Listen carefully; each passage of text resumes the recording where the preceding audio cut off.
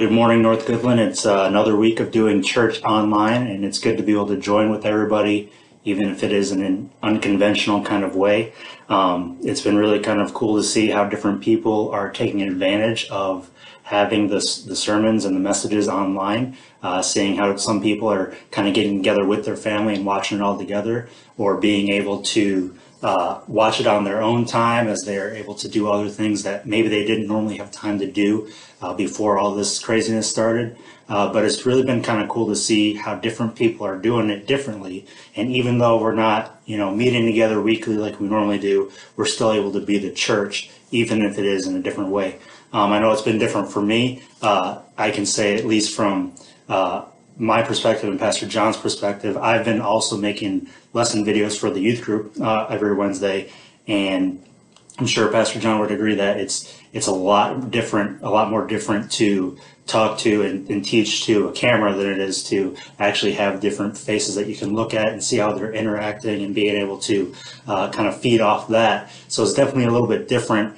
But again, even in these uncertain times and difficult times, it's cool to see how we're able to adjust and still live out as the church, even in a different way. So that's been really encouraging to see.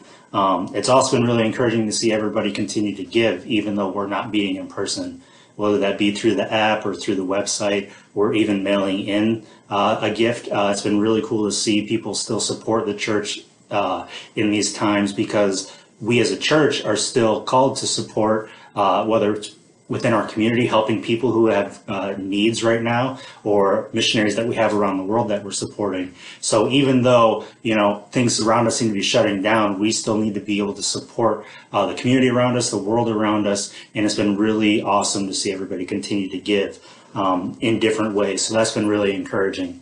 And then also, before we get into the message this morning, I just want to let you guys know, I know for me, one of my favorite parts of Sunday mornings is coming together and being able to worship and song together. And I know that's something that a lot of people have been missing. If you haven't had a chance yet, if you're able to go to our Facebook page, within the last week, TJ actually posted a link to a Spotify playlist with a bunch of different songs. And in that kind of way, we can kind of worship together through song. We can kind of know that other people are listening to these songs, maybe not at the same time, but it's kind of cool that we can use that as a way to worship together. Or maybe even if you're on Facebook and you follow the Facebook link to this video, maybe in the comment section you can post a link to a video of maybe your favorite praise song or a song that you've been listening to a lot lately. And I think it'd be really cool to kind of see us be able to interact with each other that way.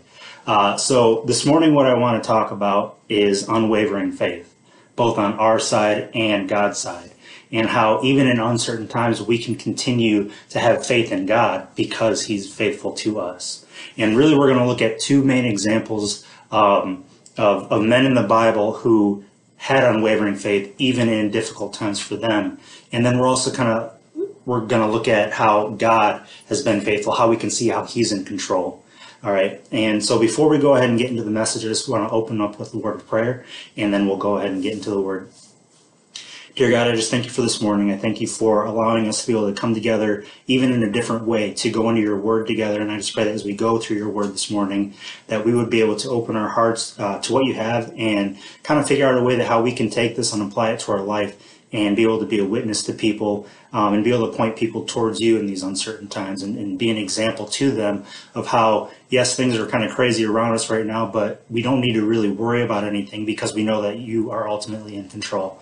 So I just pray that as we go through your word this morning, that we keep that in our mind, and we kind of, as we go through the message this morning, start to think of ways that we can be an example to those around us. So I just pray all these things in Jesus' name. Amen.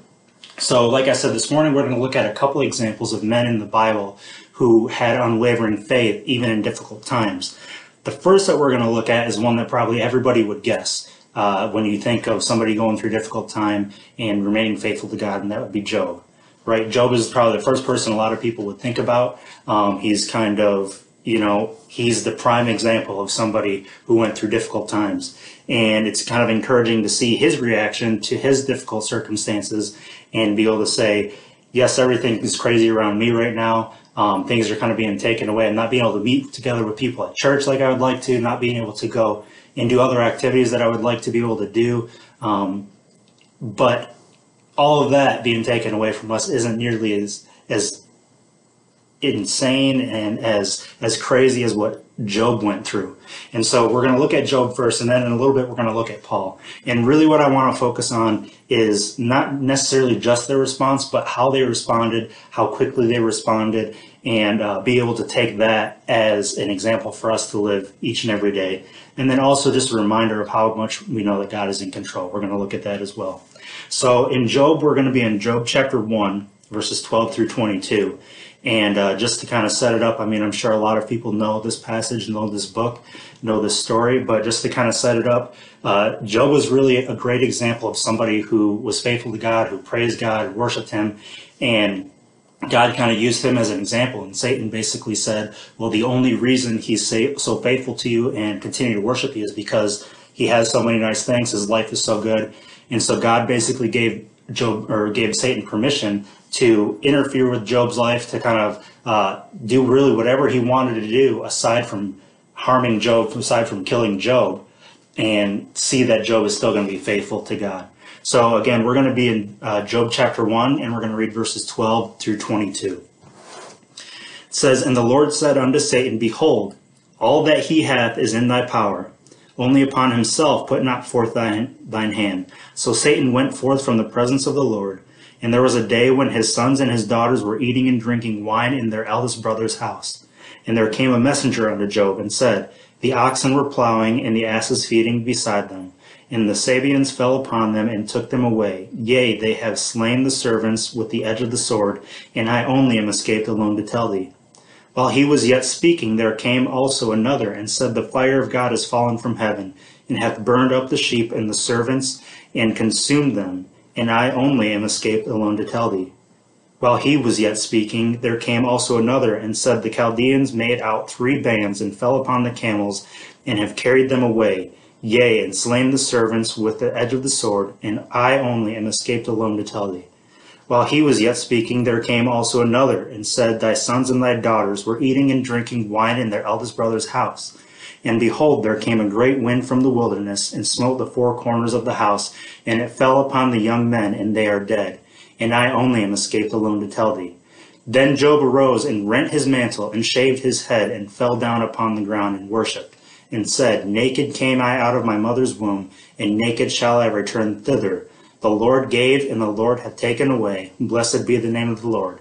In all this Job sinned not, nor charged God foolishly."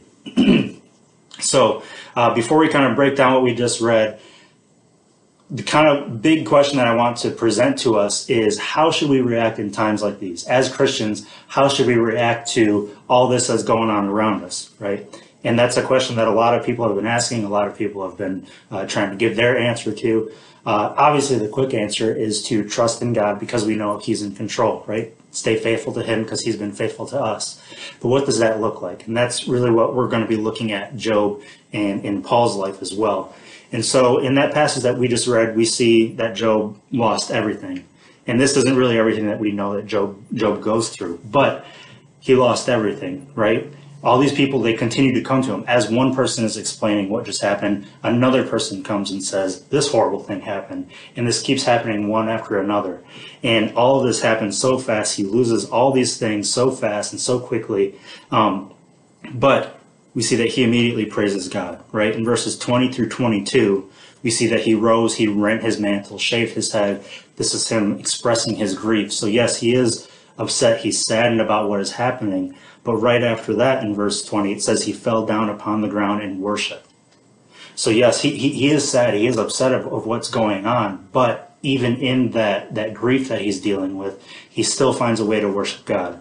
And he acknowledges that all those things, even though he did love them, he cherished them, whether it was his children, his possessions, whatever it is, he appreciated those, but he realizes that his relationship with God is not only the most important thing, but really the only thing that really matters to him, right? He really acknowledges that all those other things are just something on top, just extra, right? He says, Naked came I out of my mother's womb, and naked shall I return thither. The Lord gave, and the Lord hath taken away. Blessed be the name of the Lord.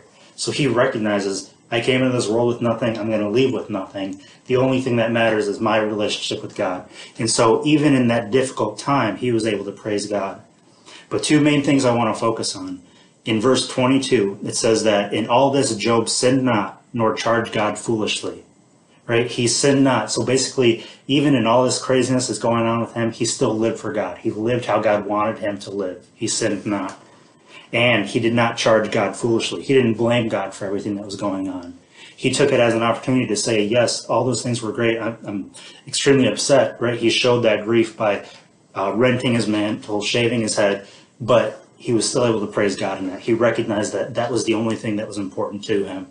And so as we are dealing with a difficult time, right, we already kind of talked about how even what we're going through isn't nearly what Job went through. And he was still able to praise God and all that. So we need to remember to continue to give God praise and to continue to give him glory because we know that he's in control, right? We know that Job acknowledged that he's in control. In verse 21, he said that the Lord gives and the Lord takes away. Blessed be the name of the Lord. He knows that everything that he had came from God, right? So he knows that God is in control of everything. He knows that God's in control of his life. That's why even in this, he's still able to praise God. All right, so that's what I want to pull away from Job. Now we're going to look at Paul. And with Paul's story, we're not going to read through the whole story because it's pretty lengthy. And I know Pastor John's been trying to keep these videos short for everyone so that it's not something that is really kind of taking up a big portion of our day, and we're still able to come together, go into the Word, kind of grow closer to God, and still be able to accomplish other tasks throughout the day. But if you want to take the time on your own, I encourage you to. Read Acts chapter 27 and 28. That's where the story that we're talking about comes from. And this is probably a familiar passage to some people. This is Paul. He's on his way to Rome. He's a prisoner going to Rome, appealing to Caesar. And in this passage, as he's traveling, he's shipwrecked. And a lot of things kind of transpire from there. But that's basically what's going on. So again, I encourage you to read through these two chapters on your own. But there's a few things that I want to kind of focus on as we look at Paul's story real quick. And the first thing is in Acts chapter 28, and we're going to look at verses 3 through 5. Acts 28, 3 through 5. And when Paul had gathered a bundle of sticks and laid them on the fire, there came a viper out of the heat and fastened on his hand. And when the barbarians saw the venomous beast hang on his hand, they said among themselves, no doubt this man is a murderer, whom though he hath escaped the sea, yet vengeance suffereth not to live. And he shook off the beast into the fire and felt no harm. So first of all, just kind of think about what's going on. They just were shipwrecked, right? And so they're all they're thankful, obviously, that they were able to survive the shipwreck. And these people that witnessed Paul being bit by the snake, they say, he must really be a bad guy, right? Because he went through the shipwreck. Somehow he was able to survive. And so God was making sure that he was definitely taking care of him because he made it through the shipwreck. So now we're going to have the snake bite him. He must really be a bad guy. That's what these guys are basically saying. But as we look in verse 5, we see Paul's reaction. It says, and he shook off the beast into the fire and felt no harm. So the snake, he just survives the shipwreck. He's ashore.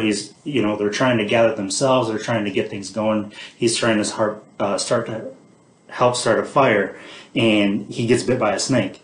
Verse 5 says that he shakes the beast off into the fire and he felt no harm. So it's really kind of funny to me, Paul's reaction to what's happening is that this really doesn't faze him at all, right? And if you were to continue to read through chapter 28, you see that he goes on to continue to share the gospel in every situation that comes his way. He takes advantage of every opportunity to be able to share the gospel, even though all this craziness has happened to him. So again, he's on his way to Rome as a prisoner. And eventually, as you read through the end of chapter 28, he eventually is confined for 2 years. And that's where he's kind of, it's not really a normal prison that he's in. He's kind of in like his own kind of house. It's almost like a house arrest that he's kind of dealing with, but he's there for 2 years. And in the end of chapter 28, I'm actually going to read it there in verse 30 and 31. It says, and Paul dwelt 2 whole years in his own hired house and received all that came in unto him, preaching the kingdom of God and teaching those things which concern the Lord Jesus Christ, with all confidence, no man forbidding him. And even between the time when he's bitten by the snake and that point when he's in that house, we see other opportunities where he's able to share the gospel with people. So we already know a lot of the different things that Paul has dealt with in his ministry up until this point, all the different trials and tribulations that he's dealt with, all the setbacks that he was handed. And even through all those, he fought through all those, continued to try to share the gospel with everybody. So no matter what his circumstance was, he was still able to find a way to share the gospel with people because he knew that's what he was called to do. And as you read through it, after the shipwreck, after being bit by a snake, there's no point when he kind of takes a step back and be like, all right, I need to kind of figure out if this is something I want to keep doing. All these horrible things keep happening. Should I continue through with this mission? It isn't even something that he gives a thought to. He just continues right on. All those things are just things that Satan's throwing at him to try and slow him down.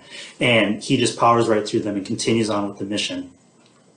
All right, so it's really kind of encouraging to me to see that Paul, in no matter what he was being dealt with, that there wasn't even a time when he kind of questions God's plan for him, God's mission that he's given to him. And we know as Christians that we're given the mission to share the gospel with the world, make disciples of people. And we say, well, how are we supposed to do that if we're not able to be around people? Well, we're meeting together right now over the internet, and we're able to do things, in different ways, things that we're going to have to make adjustments to, things we're going to have to change how we normally do things. But we can become creative. We can find different ways to continue forward with the missions God has given us. We don't have an excuse. Paul was shipwrecked, bitten by a snake, and he just kept right on going, didn't even hesitate. And so we can do the same thing. All right, so now as we've kind of looked at these two guys' reactions to difficult times and how they continue to stay faithful to God, now we're going to be able to see an example of how we know that God is in control, how we can see that God is faithful. And we can literally go anywhere in the Bible and we can see examples of that.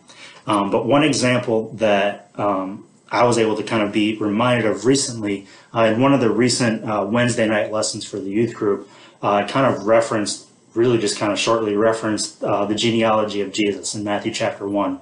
And so that's where all this information comes from. If you want to take the time to read through that, I encourage you to do that as well. Reminding you also that you are reading through genealogy, so it's just a bunch of this guy beget this one, and on and on and on like that. So it can seem kind of repetitive. So I can guarantee you it's probably a little bit more tedious to listen to me read it to you than for you to read it yourself. But it is important to be able to read those because as we're going to see in all kinds of crazy situations, God was still in control. His plan was still fulfilled. And the plan that we're referencing is the Messiah that was foretold in the Old Testament. The Messiah that was prophesied was going to come. And so as we look at the genealogy of Jesus, there's four main people that I want to draw attention to and how their story themselves, the story that they lived, if we were to go back and read about them, is a crazy story, and how all those crazy stories come together to build up the genealogy of Jesus' family tree, and then the Messiah comes and fulfills the prophecy. The first person that, if you read through the genealogy of Jesus, is Rahab.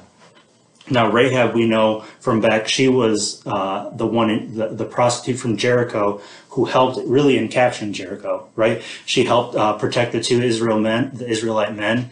And then she also, and because of that, she was spared when Jericho was taken. So she helped in that. And I mean, you think about that, right? She was a prostitute. She lived in this city that God wanted the Israelites to capture, but he spared her. And as we find out later on, she's part of the genealogy of Jesus. She was faithful to a God that she didn't really even know. She wanted to help these men. She helped protect them, and she was spared because of that. Now, the next person that I want to kind of point to in the genealogy of Jesus is actually very closely related to Rahab, and that is Ruth. If you read through the book of Ruth, it's a really great story, actually. We know that Ruth, she came from Moab. Her family that we know about came from Israel, and her husband that she married, he died, and basically she goes back to Israel with her mother-in-law. She leaves the home that she knew with the gods that she knew, and she went to go live with her mother-in-law, serve her God, and she stayed faithful to her mother-in-law Naomi. But the man that she marries is Boaz, and if you go back through and you read through the genealogies, Boaz is actually the son of Rahab. So that's really cool to see the connection there from Rahab, because we know that story, and I'm sure a lot of us know the story of Ruth as well, but to see the connection there alone, that's a really cool connection. So God was able to use Rahab in her situation. God was able to use Ruth, who was from a different country, from a different area, a different background. He was able to use her in the genealogy of Christ. The third person that I want to look at is one that we all know, we're very familiar with being in the family of Jesus, and that is David, right? And the reason I think that David is someone to kind of look at is if you read David's story, when Samuel was going to find the new king of Israel, he goes to David's father, Jesse, and he says that he's called to find the next king of Israel. And Jesse brings out all of his sons except David. David is still out in the field. And basically, as you read through that story, David is the last choice, really, of Jesse and Samuel, the least obvious choice of who's going to be the next king. And God was able to use him to be king and also be in the line of Jesus. And then finally, Solomon, right, the son of David. But he was the son of David and Bathsheba. And we know the story of David and David and Bathsheba, and that David had Bathsheba's husband killed in battle so that he could then be with her, right? That seems like something that we know that that's not of God, right? That isn't what God wanted to have happen, but God was able to use that and use Solomon, and from Solomon, we eventually get to Jesus.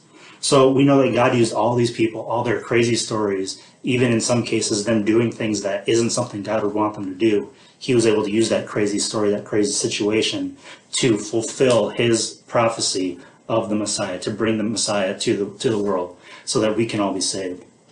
And so again, that's just one little example, but it's really cool to kind of see how from the beginning of the Bible to the end of the Bible, you can see God's story, you can see his hand in everything. And even just in the family tree of Jesus, you can see how that's something that only God can do. And so we know that God is in control there. We know that God is in control in Job's life and Paul's life. And we know that God is in control in our lives. And I'm sure all of us can think back to a time in our life when things were uncertain, we didn't know what to do, and God guided us through that. We can look back now and see how God was in control, how God used each circumstance. And so this is just another different circumstance that we're dealing with now. So as we're going through these difficult times, as we're going through these uncertain times, as Christians, we should stay faithful to God because we know he's been faithful to us. And in that, we can be an example to others around us. We can show people that even as things are going crazy, we're not really worried because we know that God is in control. Now, there are going to be times when maybe we do slip up, we do worry, we do fret, and maybe doubt sometimes that God's in control. But I encourage everyone to kind of look back at even just the passages that we looked at, or maybe think back in your own life to another time when God was in control and it didn't make any sense at the time. But you can look back now and see how God is in control. So that's what I want to kind of encourage us all with right now, really to just continue to stay faithful to God, because he's always been faithful to us. He's always been faithful throughout all of eternity. And we know that he is faithful, and we can be that light to point others to Christ. So I, again, thank you for joining us this morning, and I just want to encourage you to, as you go throughout the week, if you come in contact with anybody, if you're at the store or maybe picking up groceries for somebody else, that you can be that light that points others to Jesus. So I thank you, and I just want to close in a word of prayer, and then we'll finish up. Pray, God. I just thank you for, again, this time, and I thank you for what we read this morning in Job's life, in Paul's life, and even in the family of Jesus, how you were able to just always be in control, God. And I just pray that we can follow after the example of Job and of Paul, and just not even think about losing faith in you. Just continue forward in the mission that you've given us. Maybe we have to find different creative ways to do that. But I just pray that you would reveal those ways to us, that you would help us to just be maybe an encouragement to others who are struggling right now, and that you would just open our eyes to opportunities that we can have to share you with other people. So I pray all these things in Jesus' name. Amen. So again, I thank you for joining us this morning, and I just pray that you have a good day and a good week.